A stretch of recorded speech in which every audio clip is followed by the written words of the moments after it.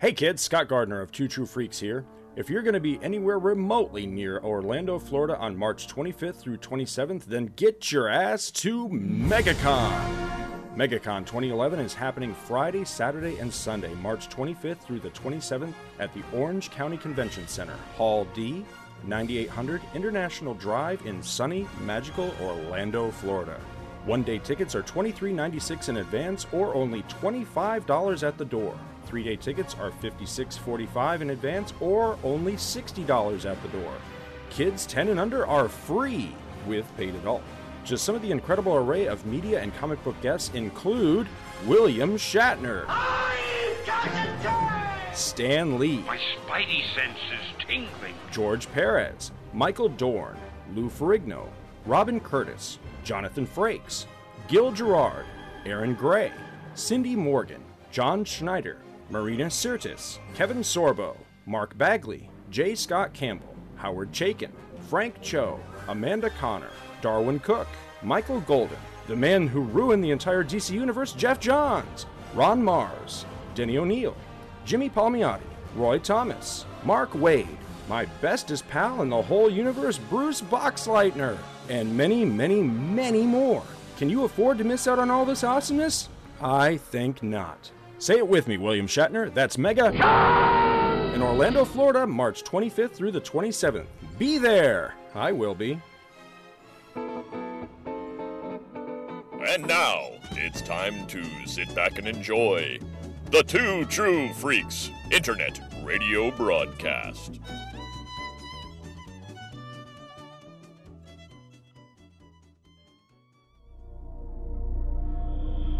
The Walking Dead. Hello and welcome to Walking Dead Wednesday, number 12. I am Chris Honeywell, and I am joined with my fellow freaks Scott Gardner, Brains. Michael Bailey, Brains you have. and Sean Engel. Oh, delicious brains. And it is a brain-tacular episode this month because we are covering episode issue number 48 of The Walking Dead, one of the most crazy talked about issues of this comic, or many comics in many years. This is a insane issue we got going here. You know, if we were the type of podcast to actually start recording this, have some technical difficulties, and then start recording again like we'd never done anything, I think we would have been the type of podcast to discuss how like insane everybody reacted to this issue when it first came out. Because for me, it was right after I started buying it monthly. So because I'm the guy that read the first like 6 trades and thought I could still read it and trade, and then got to the end of the last trade I had bought, and it was the governor breaking through on the tank, and I went, no, fuck you, I'm I gotta go monthly on this bad boy. On the way to the comic shop. Yeah. Well, that's sort of so that if we were that kind of podcast, we probably would have talked about where how I read this issue, because I think Scott fired me off a cryptic email that was just like, holy shit, did you read issue number 48? Which I had not, and I immediately felt like my stomach drop, just danger in the pit of my stomach. Got on my bike and rode to the comic shop because I knew, since he said absolutely nothing about it, I knew it had to be just horrifying. And I wasn't even prepared for what I got. I was kind of in the same boat as Michael. I caught onto it, after you guys sort of dropped it from the Comics Monthly Monday segment, and I went and picked up the compendium. And the compendium was basically issues 1 through 48 compiled in this giant, 1,000-page tome. And I blew through that in just a matter of days. And when I finally got to issue 48 here, I was so taken aback by what happened in the issue that I realized that this is something that I've got to start collecting. I cannot just wait until a trade comes out. I've got to get this, when it comes out the next time, because Scott mentioned in the mythical show that we did that was kind of lost to the ether just a mere 10 minutes ago that really didn't happen, that this is a game-changing, or that they use the word game-changing can be used for shows like, or for episodes or issues like this. And yes, definitely game-changing is a word that you can use here. I think with this particular issue, I think it really strikes maybe for the first time, despite all the cast that were lost so far. You had Shane and Tyrese and Axel and just all the different people that we'd become attached to and then seen die, that somehow miraculously we still just weren't getting the message that anybody and everybody was, up for grabs. Anybody could buy it in this series at any time. And I think with this particular issue, that really hits home, that you finally realize, oh my God, Kirkman wasn't kidding. And I think that's what's so powerful about this one, is that he goes that far, and we'd also seen horrific things up till now. I mean, come on, it's about the zombie apocalypse, but even with that, with it being about the zombie apocalypse, Kirkman still managed to present us with some horror that, we'd never seen before, and did some things. Well, do you guys remember, does anybody actually die at the hands of a zombie in this comic? Yeah. Didn't at the end? What's her name? What's her the guy? They had the kids, and they were in the house, and the woman died because she got bit by a zombie, and he freaked out, and then he died. I'm forgetting his name. Donna and what was his name? Yeah, I can't think of who you're talking. But I think she was bit. No, I mean in this issue. In this particular issue. I thought you meant the series. Yeah, I think this one's horrific things have happened in the series, but I think pretty much all the horror being meted out in this is being meted out human to human. Yeah. There's a lot of zombies in here. Unless you want to take what happened at the end of the book where the people are going back into the prison as people getting eaten by zombies, but that's all off screen. Yes, this is all man's inhumanity to other man. Well, that's something what we'll likely talk about after the synopsis, as I wonder about those people that you're referring to. Because in the official list, if you look at the official list that's kept online for the characters of the series, those characters you're talking about are still listed as unknown. Well, their fate. We don't know what's become of. Had a book about her, so right, it exactly. Could possibly be another. We could possibly have another book sometime about the second wave of people in the prison. Right, exactly. Because and the timing of this is awesome, because we sort of the last episode of Walking Dead Wednesday was Bill Robinson and I talking about what was the second the Road to Woodbury, which introduced the character Lily, who we'll see again and see for the first time in the comics in this issue. Right. And the TV show is sort of, the timeline of the TV show is roughly lining up with concurrent with this. So I'm in quite a gunfight at the OK Corral prison mood all of a sudden. It's all sort of hitting at once. Speaking of said synopsis. All right, I can go ahead and dig into that. Okay, this is it. This is the baby. Big one. The Walking Dead number 48 by Robert Kirkman, Charlie Adlard, and Cliff Rathburn.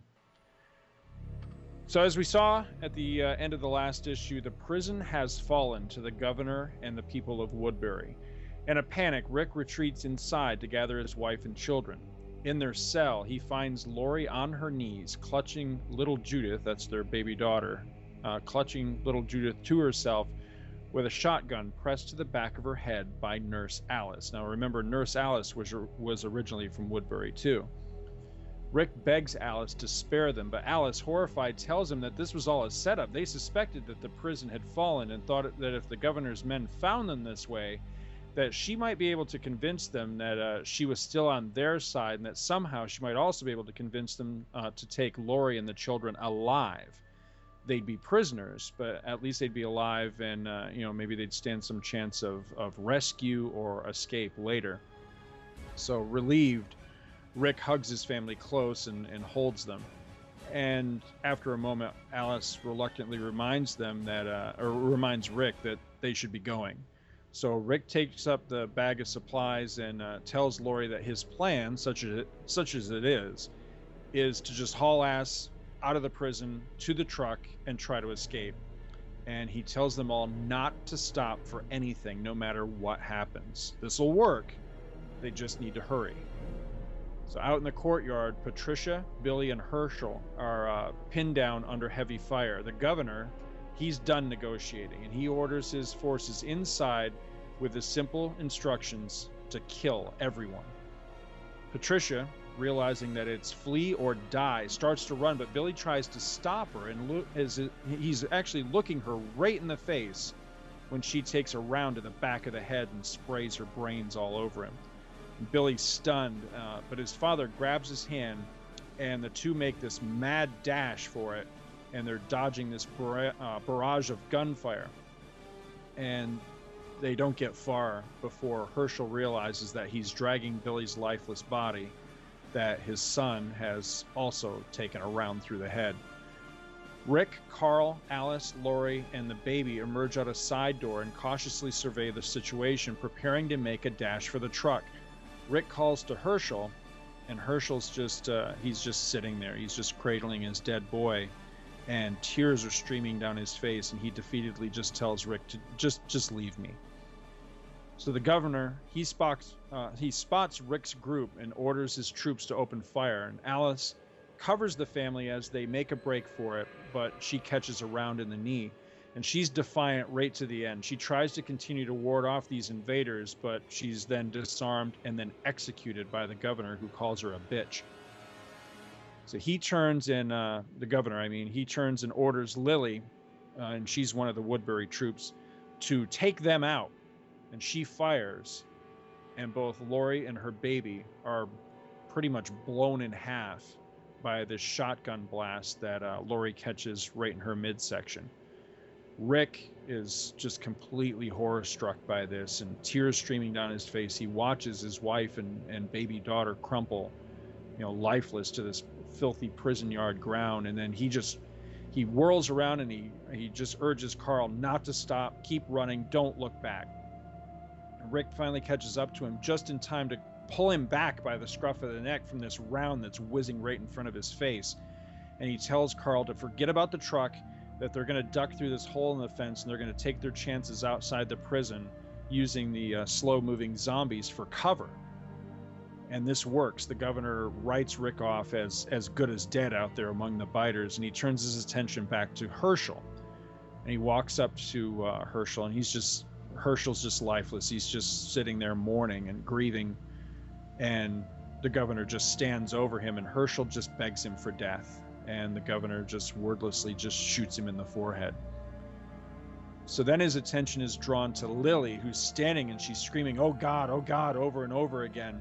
And he goes over to her to see what she's freaking out about, and she whirls on him and calls him a monster. She says, look what you made me do. She screams right at his face, and she's saying, pointing down at Laurie, she says, she was carrying a baby. You made me kill a baby. She smashes him in the head with the butt of her gun, and he goes down, and she jams the barrel of her shotgun right in his mouth, and looks like she's fully prepared to just waste him there on the spot.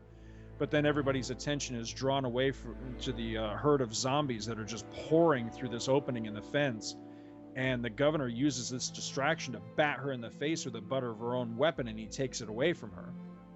And he turns and he starts barking orders back to his other troops, when suddenly the whole side of his face just explodes. And it turns out that Lily had a handgun as well, and she just blew the sick bastard's brains out.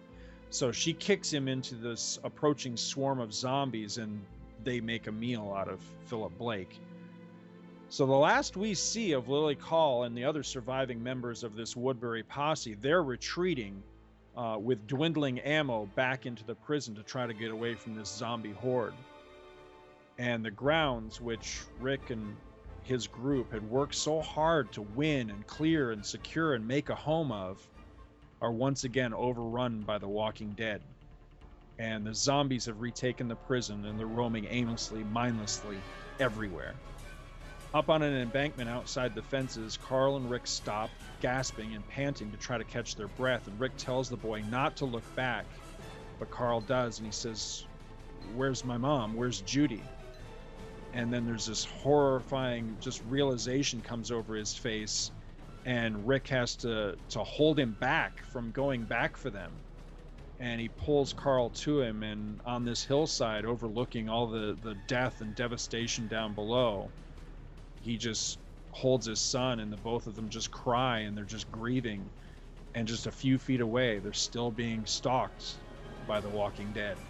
And that's the way the issue ends. And just, wow, what an issue.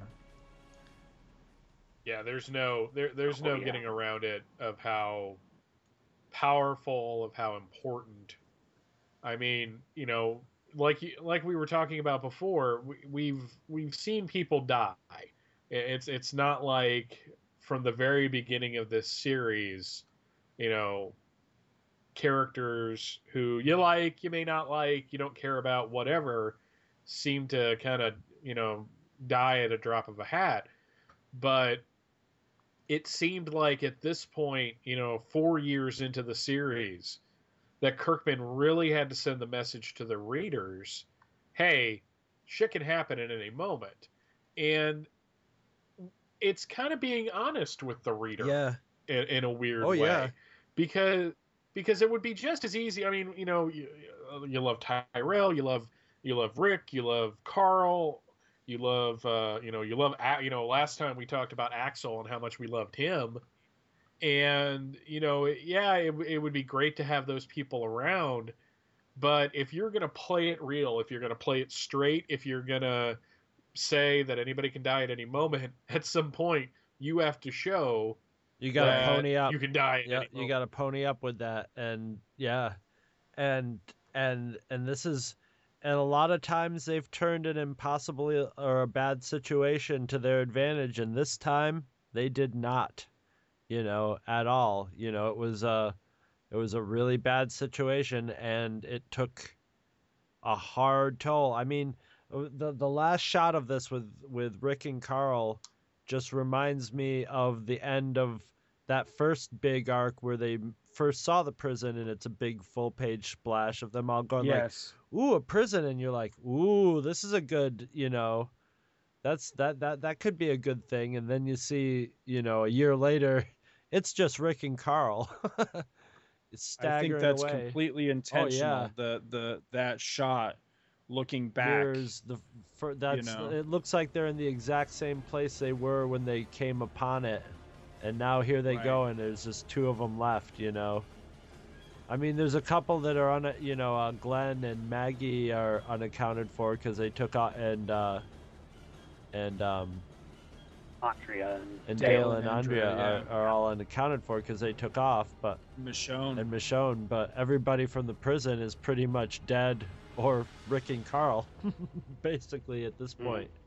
And I mean, there's all this death, but all on top of it, you know, Lori and the baby. That's just, you know, that was a full page splash of her getting shot, and it's just, how often do you see in a comic a baby getting shot, you know, not in some sort of weird like parody shock value comic thing, but in a storyline thing. It's just it's a harsh shot.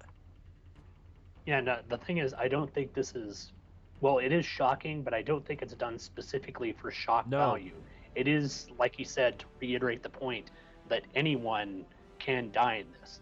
That this is not the story. This is not a standard stereotypical zombie horror film where there was going to be some sort of hero in it who's going to save the day and win. No, anyone has the possibility of dying. And Kirkman basically drew a line in the sand and said, yes, this is it. I'm going to make certain that this is as real as possible in this sort of fictionalized situation.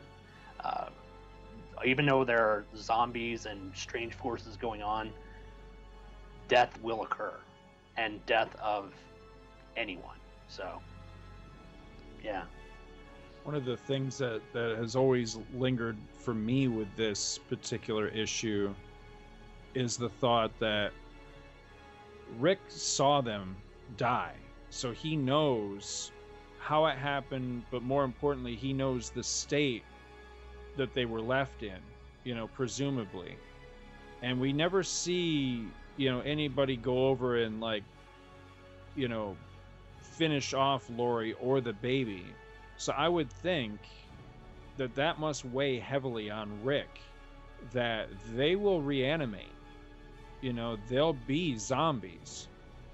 And what would that do to you, knowing that there's really nothing he could do short of gathering a new band of people together and going back and clearing the prison a second time, which is going to be a hell of a lot harder now that the fence has been taken out, you know, just for the sole purpose of putting his wife and daughter at peace. You know, what would that do to you? You know, psychologically, what would that do? Yeah, exactly. In the next few issues, which Kirkman really uses the next few issues coming up, not to say anything more about the story, but he really uses the next few issues after this to really twist that knife of anybody could die at any moment, and really, you know, really make you question, what the future of this comic is going to be.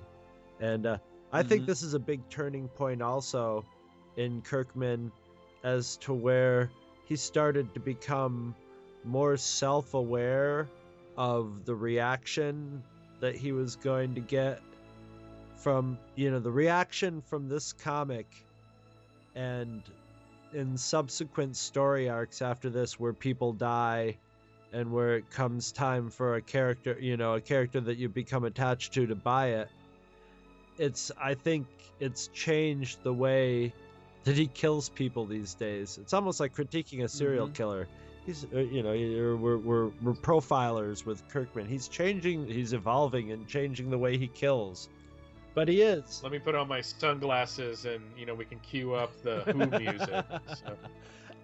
Ow!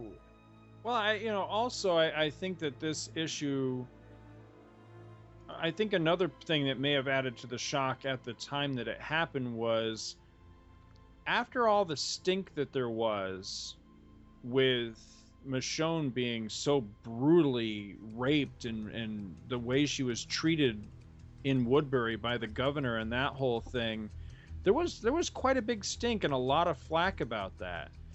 And for a time, I kind of wonder if maybe I was just imagining the whole thing now, but for a time it did feel like maybe he pulled back a bit, you know, and it was starting to feel like maybe the book wouldn't be quite that edgy ever again.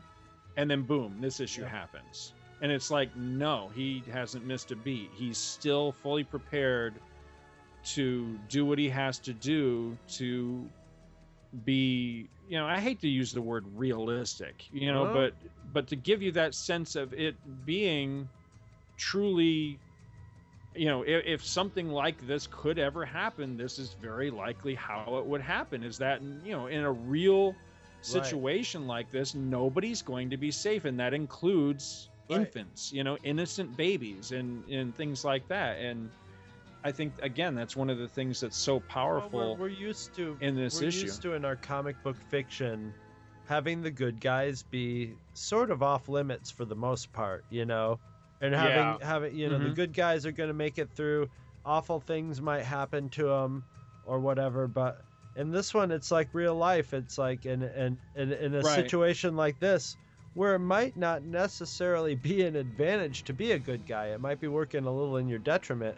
So the good guys really take a pounding in this, and it's not You know, it's not enough to be, you know, there's nothing a character does that qualifies them into the world of fiction where they're quote unquote safe.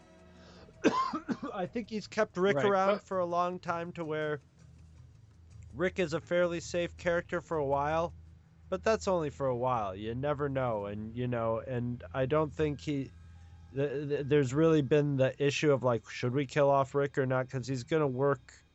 When it's Rick's time to go, he'll have it worked into the storyline of how that's supposed to work out, rather than it's like, it's time to kill somebody off. But here's the other thing, is as edgy as Kirkman is in this, you know, killing the baby, what I loved, and it's like my favorite moment of the entire issue, is that it's time for the governor to die. Right, yeah. And it's almost like you needed that in this issue. Oh, we've been waiting for it for a long time. Well, beyond that, yeah, I this is going to sound terrible. What he did to Michonne was terrible, okay? And he paid for that, but I think a lot of us would have preferred him to pay permanently. And the great thing about his death is, one, the great things, I guess I should say, is one, it gives the audience what they want. At a time when you really need to give the audience what they want, because you just took a lot of favorite characters off the table. So there is a quid pro quo there. I can kill Laurie, but at the same time, I have to also kill the governor because blood needs to be answered. We're going to see some zombies sink their teeth into his face. Yeah. But the thing about it that's funny is now we know who Lily is, but back then it was just like she just showed up and like she unceremoniously just like blows his head off and boots him into the zombie. Here you go, like a piece of meat. I don't think it's unceremonious. I think, you know, it leads into the kind of the second thing I wanted to talk about, is it shows that the opposition force aren't a bunch of mindless thugs. That yes, they're following the governor, but when they realize exactly what they're doing, because it's all well and good, you know, we're going to go get the bad guy, and the governor was doing all of his, you know, propaganda, you know, they eat babies and, you know, rape grandmothers and stuff like that. But, you know, when one of them has to kill an infant, I think, you know, it shows that, okay, she's had enough of his shit. And the fact that she, you know, if it wasn't for those zombies, she would have blown his head off with a shotgun. I mean, she would have made him eat a bullet. And the great thing about that is that you think he's going to get away, and then 2 pages later, bam, his brain matter is all over the ground. He bought himself about 5 seconds. Yeah. I freaking cheered when I read that the first time. I had a Scott Gardner watching Captain Marvel in Superman, Batman, Public Enemies moment. Well, and it was just so awesome. That moment is honestly that moment is probably just as ballsy for Kirkman as taking out Laurie and the baby, because you're talking about an incredibly popular character. I mean, as much as we hated him, people loved him because he was just the perfect, despicable bad guy. But I think what's incredibly ballsy about doing this is that, for one, you know, you're like I say, taking away a character that you could probably milk for a long time, you know, sales wise and things like that. But I loved it because, you know, then you are essentially taking away what could have become, you know, Doctor Doom or Galactus, you know, because I would fear that if the governor had lived through this, you know, then he could easily fall into that same trap of pursue. Yes. You know, he's the popular villain, so, you know, whenever sales need a boost, or, you know, whenever we're stuck for a storyline or whatever, then we're gonna trot out, you know, the big bad guy. And I'm so glad that he didn't go down that route. You know, I'm so glad that he was, like you said, you know, this guy needed to die to wrap this story up, and that's precisely what we got. Yeah, I think that's incredible. And I wonder, how he feels about that today. Does he still feel like that was a good move, or is that something that he'd rethink now, seeing as how, the TV show is also bearing out, even though the governor on the TV show is a very, very different character. He's still incredibly popular. People like that character just because he's a sick freak, But also something that just occurred to me that I can't believe I never thought about this before is that well, of course, this is spoiling ahead just a little bit, but Rick never does try to seek any revenge or anything after this issue, which strikes me as odd because Rick doesn't know. Yeah, exactly. Rick didn't see him die, so how does he know not to try to get back, Rick is gonna get I don't want to spoil, but Rick's not gonna be in a revenge mood for the next few issues. Right. Exactly. Yeah. And that's all we have to say about that. I guess. Yeah. No, just a fantastic. I mean, it's everything you want out of this series.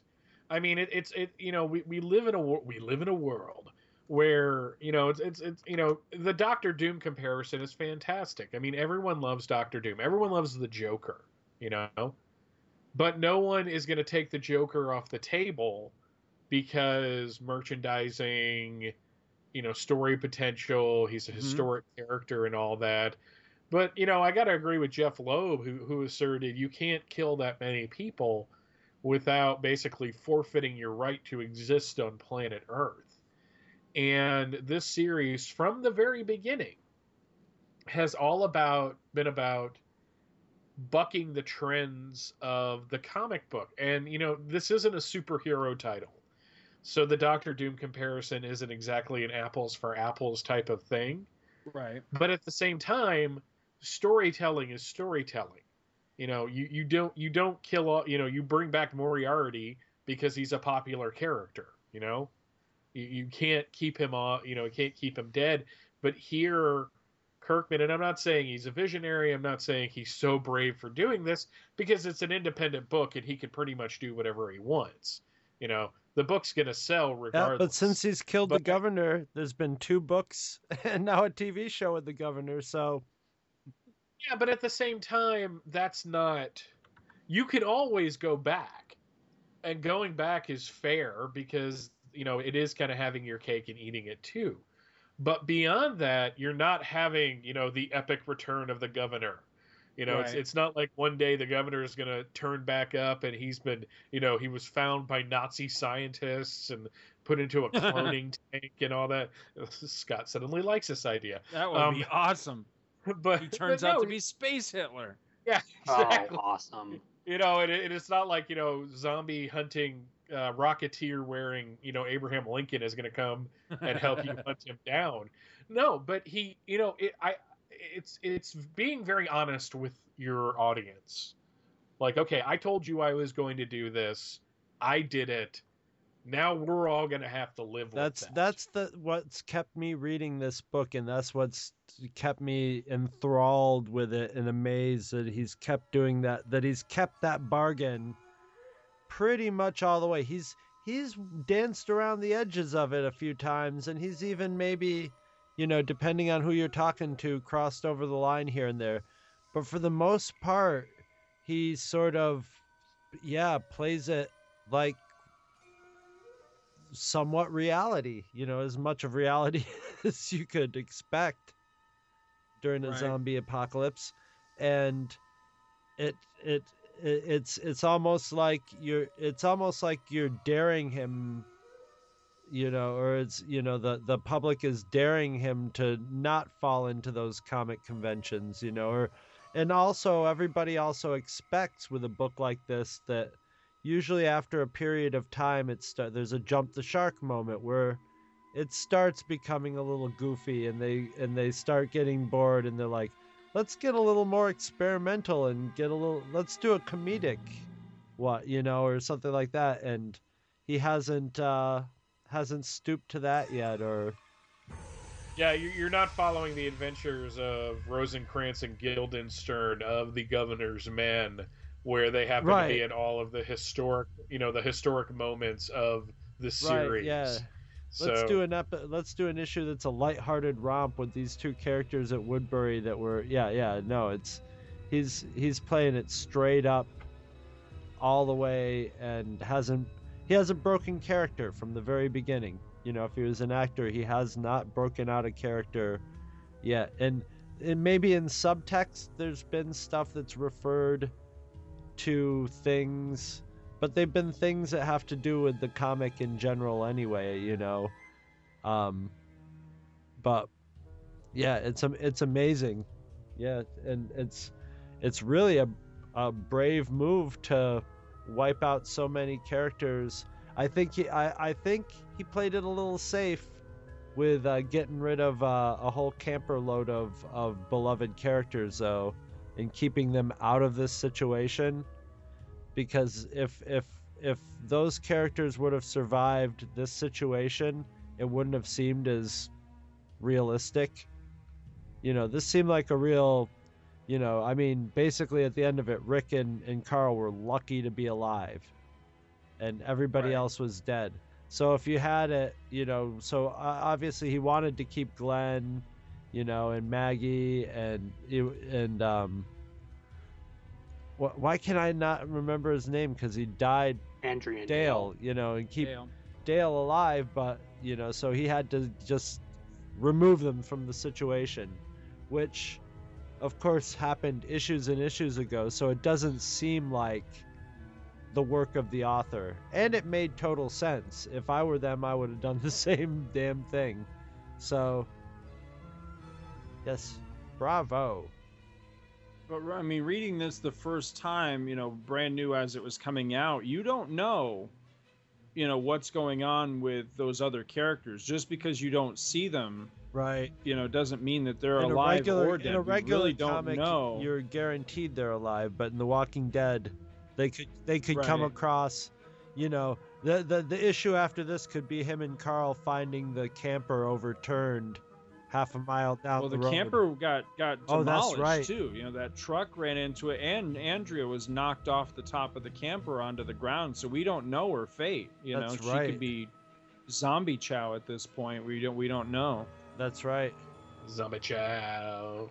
But, if you were looking at the letters pages from the series too, over and over and over again, they had people writing in with basically the same story that I had, which was, don't really like horror comics. You're not really into the whole zombie thing, but damn, you sucked me in, just because it's a really good comic.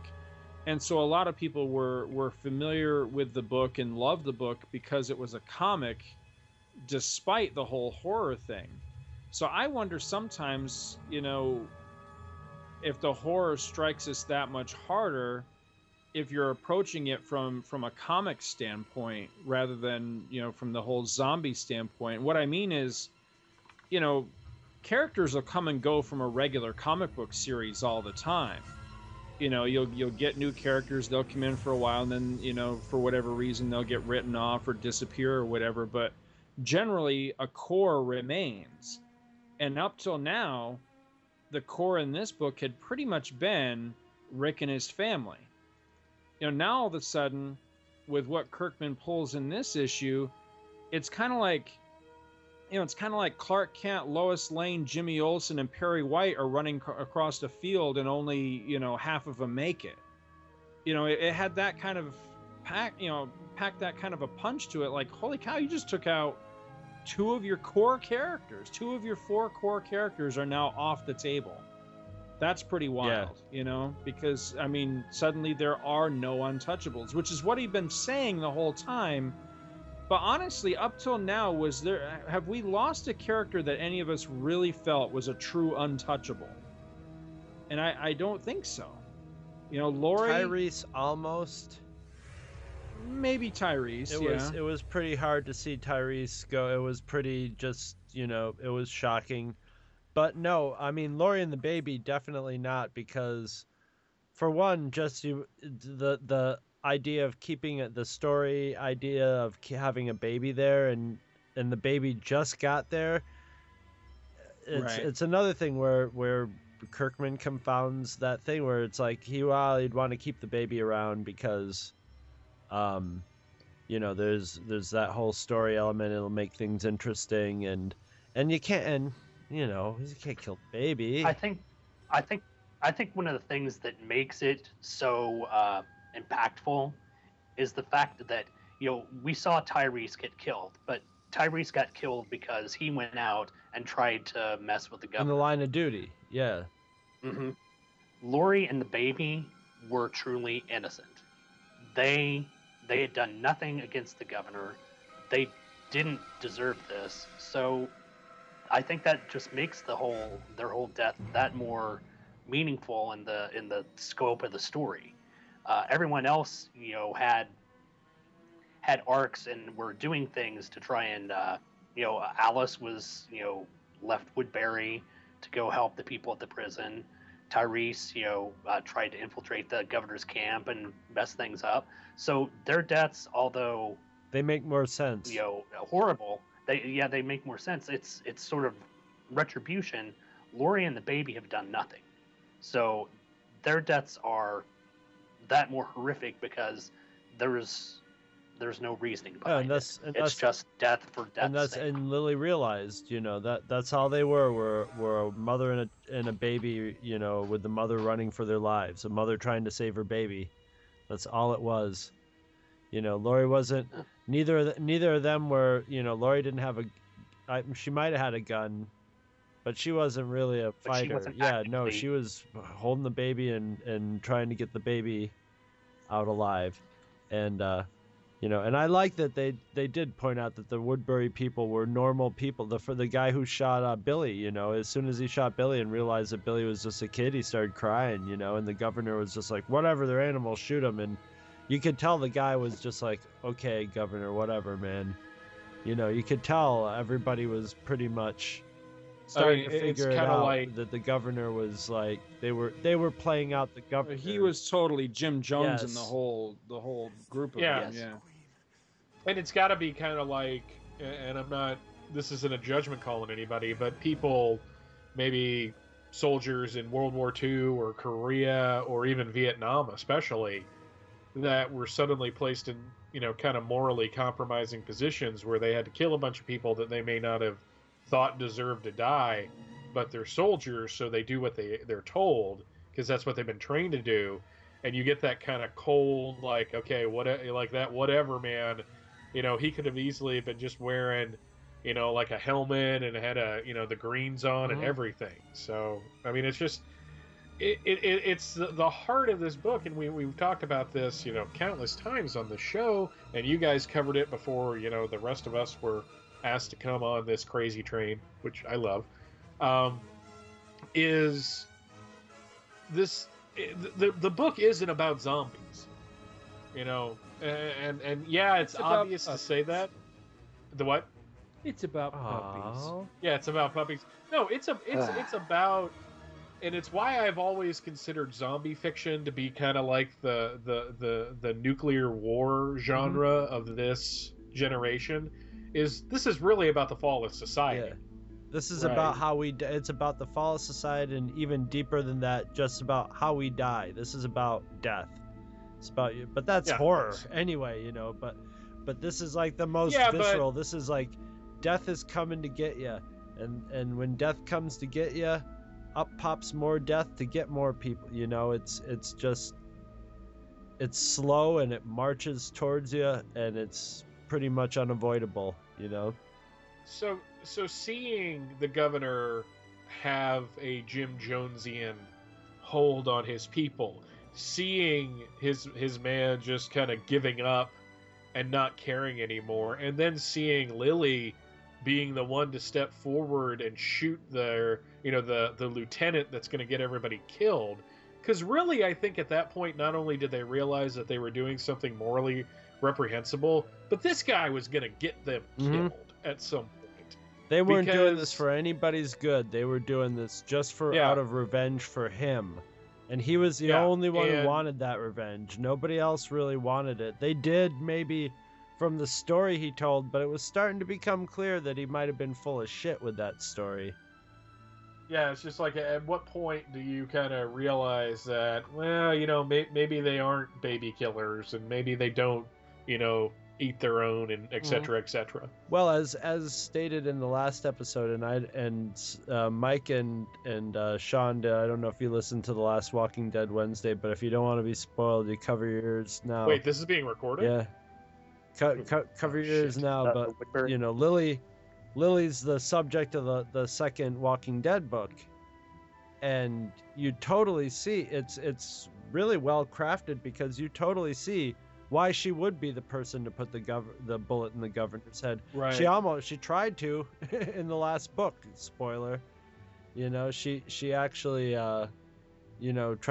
organized a little mini attempted coup with Martinez on the governor. So she was pretty, she was questioning him from the beginning. She pretty much flat out hated him up to a certain point. So, and I think that book was pretty much about how the governor was able to keep her in his inner circle up until that point, even after she'd tried to kill him before. But I thought that was a brilliant move. It was really funny because how many years ago did this comic come out? Like 3 years ago, 4 years ago? Somewhere around 5 years ago? I think this was 2008. It seems, and then after reading the book of the characterization of Lily was so good that when she pops up in the comic, and I don't know, maybe he did have a whole backstory for that character in the comic, but when I saw her, when she pops up and the first thing the governor's telling her shoot those guys, it's like, oh, there's Lily. And just the few lines and actions that she had, I could see all that backstory in it. And almost as if, this comic came out just after the book, and, heavy with all the story of the book. So, very good writing on Kirkman's part, and, back working himself through the timeline backwards and forwards. And I agree. Oh, go ahead. I said I agree. Oh, good. Well, that's pretty much all I really had. That's it. That's it for this time. Next issue, Rick and Carl get ice cream. Yeah, they find the. It's like 22 pages. 22. Like it never freaking happened. What flavor would you get after? Well, it was soft serve. Like it was Rocky Road. Rocky Road. Well, if you guys remember, you guys must not have reread it yet, but it was soft serve, and I would have gotten the chocolate and vanilla swirl. Best of both worlds. I so wish I could see zombie Tom Carvel right now. With zombie Cookie Puss. And zombie Yes, zombie Cookie Puss. We got a wonderful wheel of ice cream and chocolate from beyond the graves called Cookie Puss. I am Cookie Puss.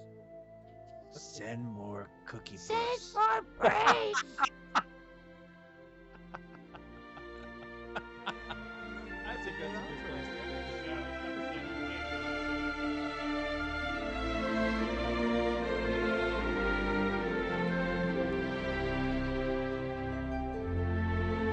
You can sponsor an episode of this or any other of your favorite Two True Freaks affiliated shows. Simply click the PayPal link on our website, donate any amount at all, tell us which show you're choosing and what message, if any, you'd like us to read on your behalf, and you will be an official sponsor of that show's very next episode, with your message read in the show's opener. It's that easy, and there is no minimum donation. Be a show sponsor today. Anytime you plan to visit Amazon.com, please be aware that if you use the Amazon.com link located on our website, www.twotruefreaks.libsyn.com, Two True Freaks will receive a referral bonus for any items you purchase. There is absolutely no additional cost to you whatsoever for doing this. All proceeds go directly toward keeping new episodes of all your favorite Two True Freaks affiliated podcasts rolling, and it really helps us out. So please, use our Amazon.com link anytime you plan to visit Amazon.com. Welcome to Amazon. I love you.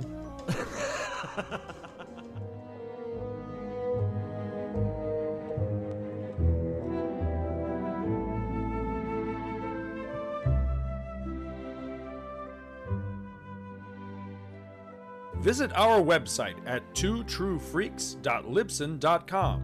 Two True Freaks is always spelled TWOTRUEFREAKS. Libsyn is spelled LIBSYN.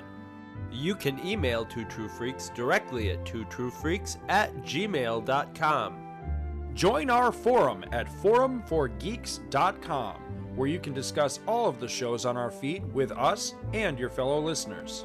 You can find Two True Freaks on Facebook. Just search for Two True Freaks. Dumbass. And hey, you can friend me, Scott Gardner, on Facebook too. My name is spelled SCOTTGARDNER. You can friend me on Facebook too, if you can find me. Now available, Two True Freaks t-shirts. See our website for details. Two True Freaks is a very proud member of the Comics Podcast Network.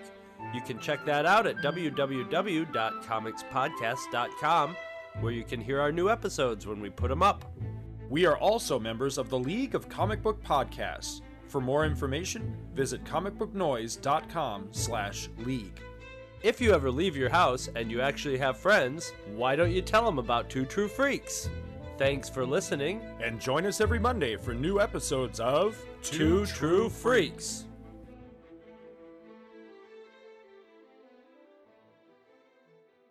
And this is your Uncle Don saying good night. Good night, little kids, good night. We're off? Good. Well, that ought to hold the little bastards.